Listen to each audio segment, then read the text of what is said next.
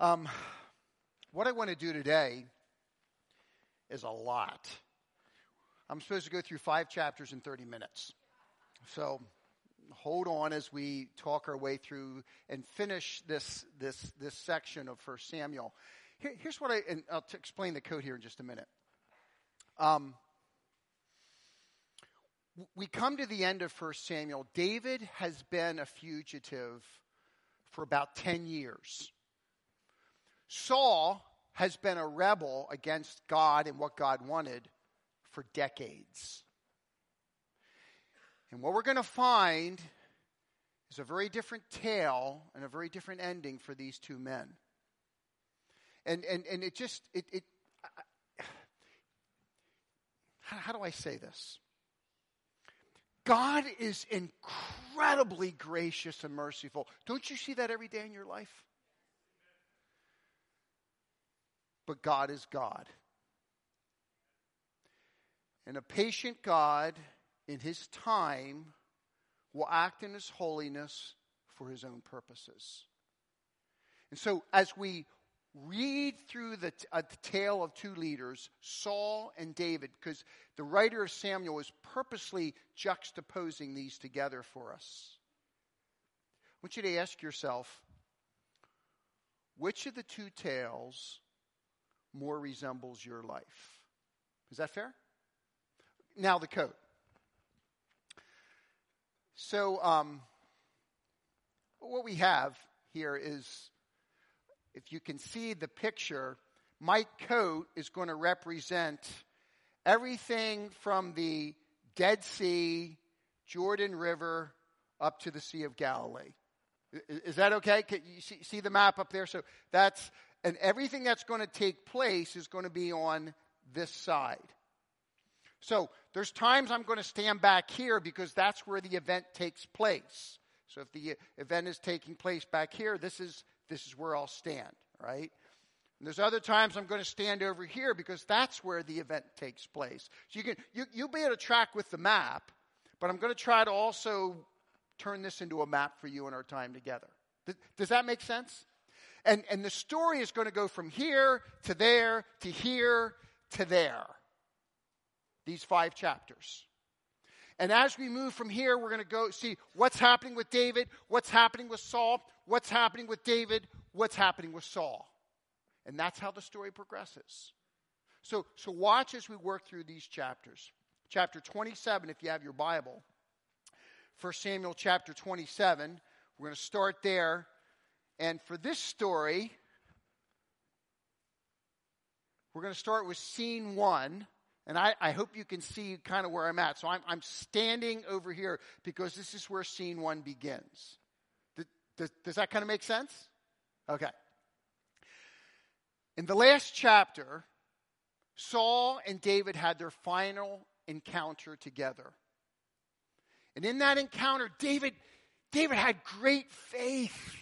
And David said to Abishai, we won't touch him because God is God and God will destroy him in his time because Saul is a rebel and he won't change. God will deal with him. I can trust in God. He will destroy him. You know what happens as chapter 27 opens up? Look at what the Bible says.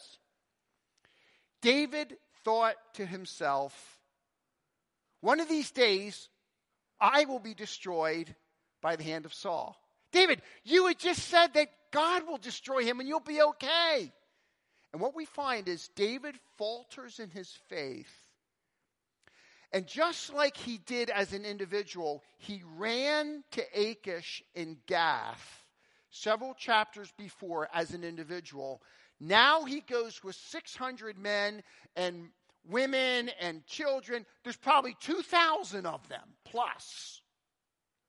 And in fear, he falters in his faith, and he comes over here to Philistine territory. And he's going to stay here for a year and a half, the Bible tells us. And what I want you to see is that a sovereign God who cares for his people will continue to providentially work in David's life even though David is faltering in his faith. But when we go over here, a majestic and righteous God will say enough is enough. And it is time for the rebel to die. You see, both tell us about God, don't they, folks? You can't say with God, I can do whatever I want and just continue. No, God is God. But when we even lapse in our faith with him, but we're his own, God is at work. So I don't know which tale is yours, but this is a tale of two leaders. So David in chapter 27 comes to Achish, and Achish says, well, it kind of makes sense. Saul's after you. I guess you're on our side now. And David says, yeah, and I will be faithful to you. I mean, he's kicking out lies left and right. But isn't that what often happens? When you're faltering in your faith and you can't trust God, who do you trust? Yourself. And he's just spitting out one lie after another. And he says, oh, Achish, I shouldn't be here in Gath. We'll just go south. So he goes south. And Achish lets him stay in a place called Ziklag. And there, 2,000 plus call it home. Now, he stays in touch with Achish. And whenever he comes up to see Achish, Achish says, so what you been up to, David? David says, you know what I've been doing? I've been stepping over here into the territory of Judah, and I'm wreaking havoc amongst the Israelites. It's a lie. You know what he's really doing? He's going even farther south, and he's getting the Geshurites and the Amalekites, and he's just wiping them all out. And when he wipes them out, he totally wipes them out, so there's nobody left to tell anything about what he's done. So he's fighting all of Israel's enemies, but when he goes and talks to Achish at Gath, he says, all is well, and I'm on your side. He does that, folks, for a year and a half. It's kind of hard to cover up that long, isn't it? Did you ever try to live by your lies? It can get you in some trouble, can't it? Look at chapter 28 in verse 1. In those days, the Philistines gathered their forces to fight against Israel. Achish said to David, you must understand that you and your men will accompany me in the army. David said, then you will see for yourself what your servant can do. Achish replied, very well, I will make you my bodyguard for life. So David's been playing this game with Achish, and now what the Philistines are going to do is they want to cut Israel right in half. And they want to actually be in control of the trade routes. So they're going to go up here, and they're going to have this big battle in this area. And when they win and the Israelites flee, they just cut Israel right in half, and they have the trade routes. That's what they're thinking. And Achish says, David, you're going to be with me in the entire process right beside me. And David said, and then, King, you will see exactly what I can do. Now, what's David thinking at that point? Do you ever wonder about that? I'll tell you what I think he was going to do. I think David's perspective was, if I have to stay with Achish, when we get up here for the big battle, I'm going to turn on Achish and fight for the Israelites like the Dickens. I think that's probably what he was thinking, which means, humanly speaking, he would have died. Okay? He just wouldn't make it. But here's the point. David, because of his faltering faith and his lying, had placed himself in a spot where his life became precarious. Because now he's caught. Achish says, well, if you're for me, you're going with me. And David says, okay, what else is he going to say? And we're left with David with Achish, and the next step is to move over there and fight. The inspired storyteller stops the story right at that point. When he comes back to David, he's going to pick it up in a place called at Aphek. But for now, he's here. The next scene actually takes place 2 or 3 days later. And now we're over here. Because when the next scene opens up in chapter 28, verse 3, what we find is that the Philistines are here and Saul in Israel is here. And your sense is, I guess David is with them. Now we're going to find out he's not. But that's kind of your sense because here we are, and so maybe that's what's happening. We're going to find out what happened. Something happened in between, but we don't know that yet. Good storyteller. He's going to just kind of hold us on edge a little bit. Chapter 28, verse 3. Look what the Bible says. Now Samuel was dead. Well, we knew that. But the writer wants us to know it again.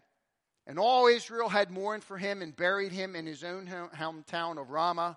Saul had expelled the mediums and the spiritists from the land. Listen to what the text says. The Philistines assembled and came and set up at Shunem. Let me just switch here so you can see where we're at on the map.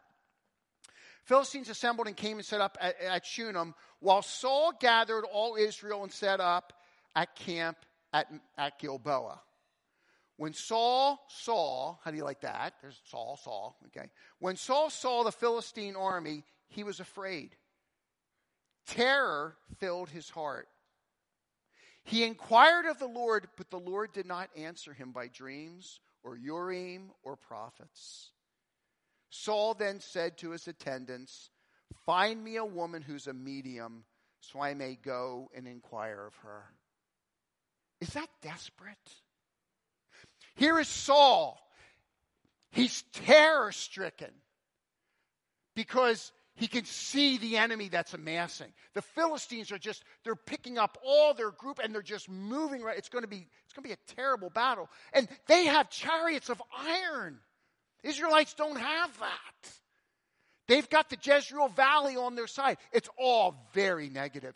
And God will not respond to Saul. So Saul gets panic-stricken. He says, there's got to be a medium around. Now, mediums would do their work in different ways in antiquity. Probably what goes on here is this.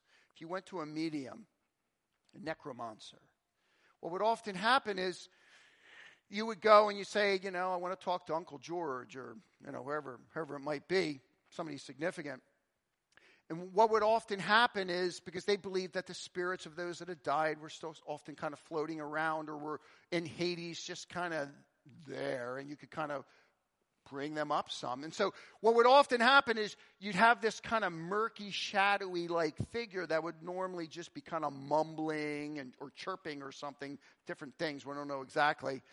And then the medium would say, "Oh, this person, Uncle George, wants you to do whatever. And they would interpret and actually say it. That's kind of what would happen. Well, Saul's panic-stricken. He'd gotten rid of all the mediums, he thought. But when you are desperate, you don't care about what's right. You're desperate. And he's got to find an answer.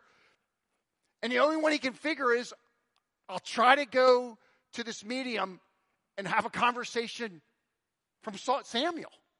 So he's panic-stricken. So they find this woman in Endor, right in the area there, you see. And they go to her and she says, this is all legit, right? I mean, as if she's doing something that's legit. But, yeah. Well, Saul finds out, no, you'll be okay. Saul won't find out. It's like Saul's telling him. It's me. And she says, well, what do you want me to do? I want you to call up Samuel. You know what's fascinating in the text? When Samuel comes up, he doesn't come up as this shadowy spirit being. He comes up with his cloak on, speaking himself. And remember what she does in the text? She screams and ends up leaving. Because this isn't the way it's supposed to work. Like, this seems like the real guy. That's what happens. And so she realizes, if that's Samuel, then that's got to be Saul. And she says, you deceived me. You're going to kill me. No, you'll be all right. And she's gone. She's out of the picture now. There's going to be a conversation back between Samuel and Saul. But she's out of the picture. Look in chapter 28. Look at what is said. Verse 16. Samuel said, why do you consult me now that the Lord has departed from you and has become your enemy? Can you imagine how terror-stricken he must be? He hadn't seen Samuel his last several years of life. And now he calls up. And you know what Samuel says to him? Samuel looks at Saul and says, Saul, do you remember what God had told you to do in the past with the Amalekites? And you didn't do any of that. Do you remember what I told you? That your kingdom will be taken from you and given to someone else. Do you remember that, Saul? And Saul, for the last 2 decades, you have been rebelling against that and trying to kill the guy that's going to fill your shoes. Saul, you've been nothing but a rebel. Tomorrow, you and all your sons will be with me. You will die. Samuel leaves. And Saul prostrates himself on the ground. So much, and the text says he can't even move. He has no energy. He's totally overwhelmed. He's totally wiped out. He doesn't know what to do. And it's about that time that the witch comes back in, because she's been somewhere else. She says, would you like to have a meal? And finally they talk him into a meal. And they get ready for the battle the next day. I imagine he didn't sleep very well that night. So that's where you're left with scene 2. Do you see that? There he is, chapter 28. And now you're thinking, so I guess David is like right here, right? Not exactly. The next chapter actually flashes back while they're in a place called Aphek. They're not in Gath, they're not in Ziklag. They're in Aphek. And look at what happens here in chapter 29. Then the Philistines gathered all their forces at Aphek, and Israel camped at the spring in Jezreel. So Israel's already up there. Philistines are moving. They're on the move. And the Philistine rulers marched with their units of hundreds and thousands. David and his men were marching at the rear with Achish. The commanders of the Philistines asked, what about these Hebrews? So we had last been left with David here. We then flashed forward to a battle that's going to happen the next day there. We're now flashing back to the Philistines on their way there with the scene that takes place at Aphek here. Have I lost you? So they're not there yet. Because I'm thinking David's got to be there with them. And the inspired storyteller says, now let me go back and just realize on their way there, God intervenes. And while they're all gathering together, a bunch of the military guys get together, the Philistines, and say, no, whoa, wait a second. I'm not much of a musician. But you know that ditty that's been going around for a long time? Saul has killed his thousands, but David his tens. I don't know how they sang it. Tens of thousands. That's all you get from me. Okay, that's it. All right. But whatever they say, like that guy's on our side. But how do we know he's on our side? How do we know that we might not get up here and he's going to turn on us? And to be honest with you, they were exactly right. But humanly speaking, if David would have continued up here and would have done what I think David would have done, which is turn on the Philistines, David would have probably died. Makes sense, doesn't it? But a gracious God, when our faith falters and we make bad decisions and we get ourselves caught, but in our heart of hearts, we do love him. God steps in and intervenes. And Achish says to David, David, these guys don't want you to go. I want you to go. And David plays the game even there. Oh, man, bummer. I really wanted to go. It doesn't say bummer in the text, but that's what he says. And, I just really want to go. No, I know, but you better not. So tomorrow morning, as soon as daybreak, you're out of here. All right, okay. Man, he's just been delivered. Now, it may also be in his thinking that he wanted to go and fight. He was willing to die because he wanted to fight against the Philistines. I don't know. I don't know all what he was thinking. The text doesn't tell us. But God steps in. Do you see that? And David goes back to Ziklag, where his family is, down here. Do I have a scene? Oh, yeah, it's all part of this. Okay. Now he's down in Ziklag. As soon as they get there, takes them 3 days to get there. As soon as they get there, they find out everything's burned and everything's gone. None of their wives, none of their children, none of their slaves, nothing. They're all gone. And look what the Bible says in chapter 29. I'm sorry, chapter 30. Chapter 30, verse 1. David and his men reached Ziklag on the third day. Now the Amalekites had raided the Negev and Ziklag. They had attacked Ziklag and burned it, and had taken captive the women and everyone else in it, both young and old. They killed none of them. What a miracle that is. But carried them off as they went their own way. When David and his men reached Ziklag, they found it destroyed by fire, and their wives and sons and daughters taken. So David and his men wept aloud until they had no strength left to weep. Have you ever cried that much? We've all had times in our lives where you've cried so much you say, like, I just don't have any more tears in my tear ducts. I'm done. We've all had that. That's what they cried. Because they thought, my wife, my kids, our things, it's all gone. And there's nothing left. David's 2 wives had been captured. David was greatly distressed because the men were talking of stoning him. I can get that. What were we doing up there? Why are we doing all this? Maybe we should have stayed in Judah. Why'd you bring us here, David? We've lost everything. Let's kill him. That's what they're saying. And David lies. Is that what the text says next? David does what he should have done a long time ago. But David found strength in the Lord his God. David said to Abiathar the priest, the son of Ahimelech, bring the ephod. Abiathar brought it. And David inquired of the Lord, shall I pursue this raiding party? Will I overtake it?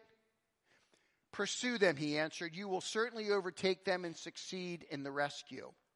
David was just saying, can we even catch these guys? And the answer coming back from God is, you will not only catch these guys, you will rescue. This is a rescue mission, which you will accomplish. David got more than he answered. When Saul inquired of the Lord, the door was shut. David, when he turns to God, God immediately answers. And so they chase. Here's something interesting, fascinating. Listen to this. Over here, when Samuel is talking to Saul, when Samuel comes back, and he's talking to Saul. Remember, he says, you were unfaithful in wiping out the Amalekites. Do you know who David ends up fighting against to get his family back? The Amalekites. And he goes, and the Bible says, from dusk until the evening of the next day, they get to these Amalekites, they find an Egyptian servant there along the way that leads them there. And when they get there, these guys are just drunk and spread out all over the place, man, just living it up. And David's men pounce.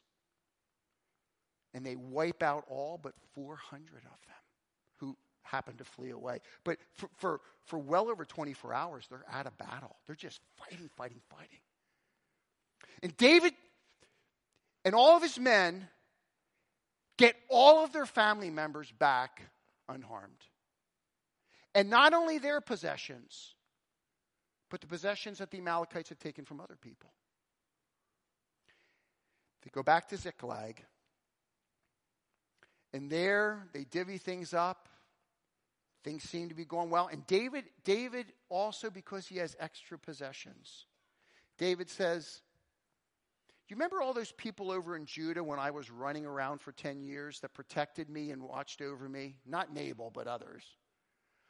Let's send them all kinds of gifts in thanks to what they have done. And that's where David's story ends. David is now poised, as we come into 2 Samuel, to step out of being a fugitive to being the king of the southern tribes. Did he get there on his own? Are you kidding? It was an incredibly providential, gracious God who took a man who was faltering in his faith, who finally turns to God. God puts him exactly where he wants him to be. Do you see how gracious God can be? Did we not hear, and we could have heard a whole host of more testimonies, not only from these ladies, but going across this whole congregation of believers who have said, I have seen God do that in my life more than I can imagine. And I praised him for it. Am I telling the truth? I think of how many times I've stepped into Philistine territory thinking Finkbeiner can do it on his own. And I get backed up to the wall and I finally say, God, what am I doing? And he's gracious. But there's one more scene. It's the battle scene back here. I know what's happened to David. We went bing, bing, bing. We're back here, bing. Fourth bing. Scene 4. And I have to tell you, when I read chapter 31, you know who my heart grieves the most for? Jonathan. Stellar character all the way through.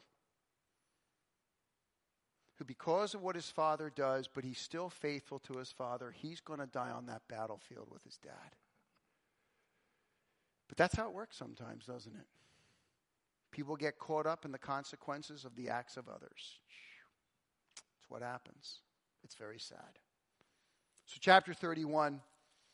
Now the Philistines fought against Israel. The Israelites fled before them, and many fell dead on Mount Gilboa. The Philistines were in hot pursuit of Saul and his sons, and they killed his sons, Jonathan, Abinadab, and Malchishua. The fighting grew fierce around Saul, and when the archers overtook him, they wounded him critically.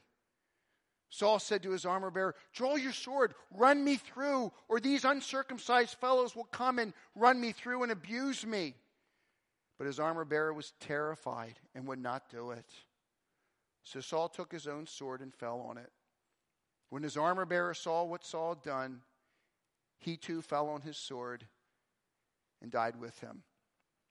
So Saul and his 3 sons and his armor bearer and all his men died together that same day. Folks, that's a tragedy. And it's a tragedy that never had to happen. For decades, God had been crying out to Saul to repent. And all Saul could do was say, I will be king. I don't care what God says. And I will kill my competitor. That's all he did. And God said, it's enough. And Saul took his 3 sons, armor bearer, and other men with him. When the Israelites along the valley and those across the Jordan saw that the Israelite army had fled, that Saul and his sons had died, they abandoned their towns and fled, and the Philistines came and occupied them. It was they cut the nation in half and they started occupying this land. It's exactly what they wanted. The Philistines are going, yes. But I'll just say this to the Philistines. This isn't the first time in Samuel that you had a great victory against Israel. You had one back in chapter 4 of 1 Samuel. But then God rose up Samuel and put you back in your place. And the very man that you think is your ace in the hole is going to be the man that's going to put you back in your place again. So don't rejoice too long. Enjoy the moment, because that's about all you got.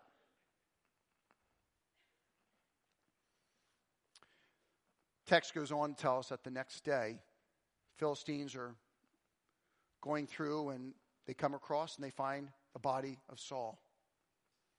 And I know this sounds terrible, but this is what they did so often in antiquity. Not only did they cut off his head, stripped him of all his clothes and his armor, they then took the body of Saul and his sons, they went to Beit Shan, and they put it up on the wall so that anybody walking by could say, that's what happens if you're with Saul and you're on Yahweh's team. We're the Philistines and we're the victors. It was the most shaming thing you could do. But Saul had done something really well in the first year of his rule. He had protected some men in Jabesh Gilead who didn't live real far from there. And those men never forgot what Saul did. And so with those bodies up on the wall, the Jabesh Gilead men traveled during the night. And during the night, I don't know how they did this. They got the bodies of Saul and all of his sons off of there. They took it back and they buried them in Jabesh Gilead.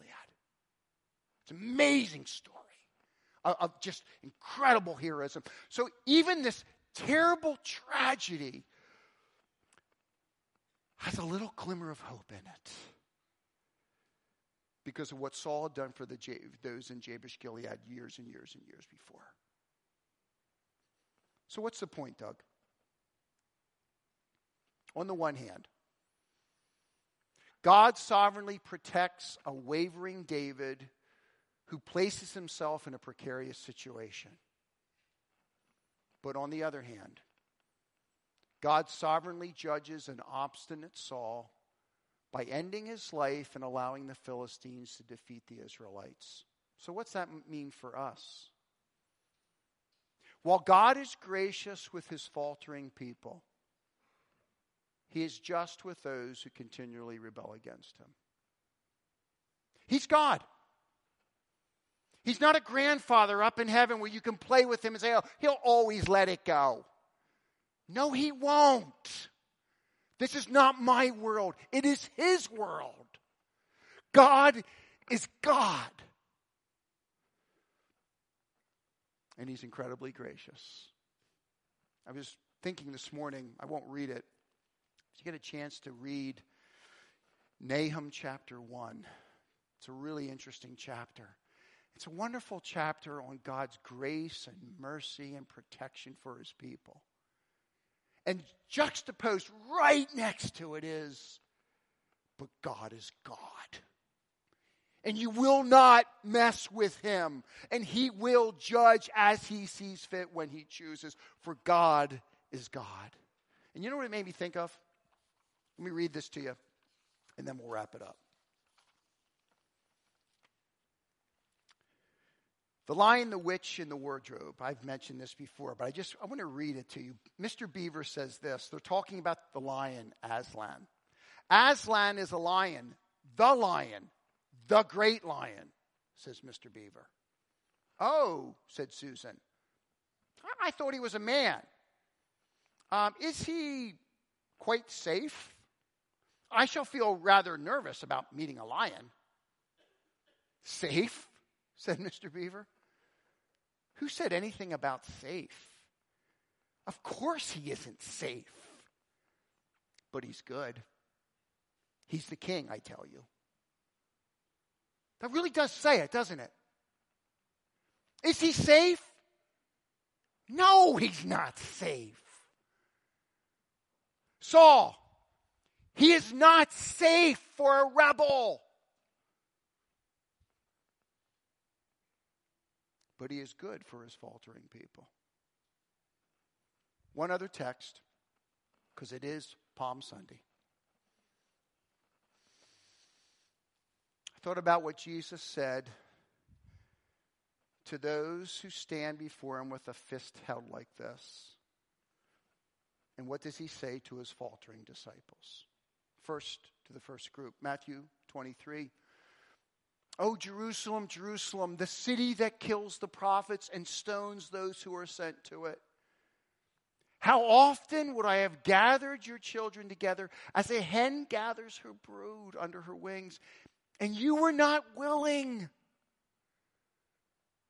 So your house is left to you desolate." Folks, that's always how it works. A gracious God reaches out, and people, no. And there comes a point where God says, okay, you can have it. That's not freedom. That's the worst. One other verse. Jesus says to his disciples, Jesus said to them, "You will all fall away because of me this night. For it is written, I will strike the shepherd and the sheep of the flock will be scattered. But after I am raised up, I will go before you to Galilee." Do you see the difference? Faltering men in their faith before God, and Christ says, I will resurrect. I will redirect your lives. I will set you on a course that only I can do because I am the great God and Savior. Folks, in our lives, we have got to keep these in balance. God is never safe, but he is good. So which tale is yours? Saul's or David? Father, your word plays it straight. Your word is hard sometimes. And Lord, we grieve to see the tragedy that happened to Saul. We grieve to see the tragedy that happened in the ministry of Christ to the religious leaders who constantly rejected Jesus. We rejoice that you are gracious to us even when we are faltering.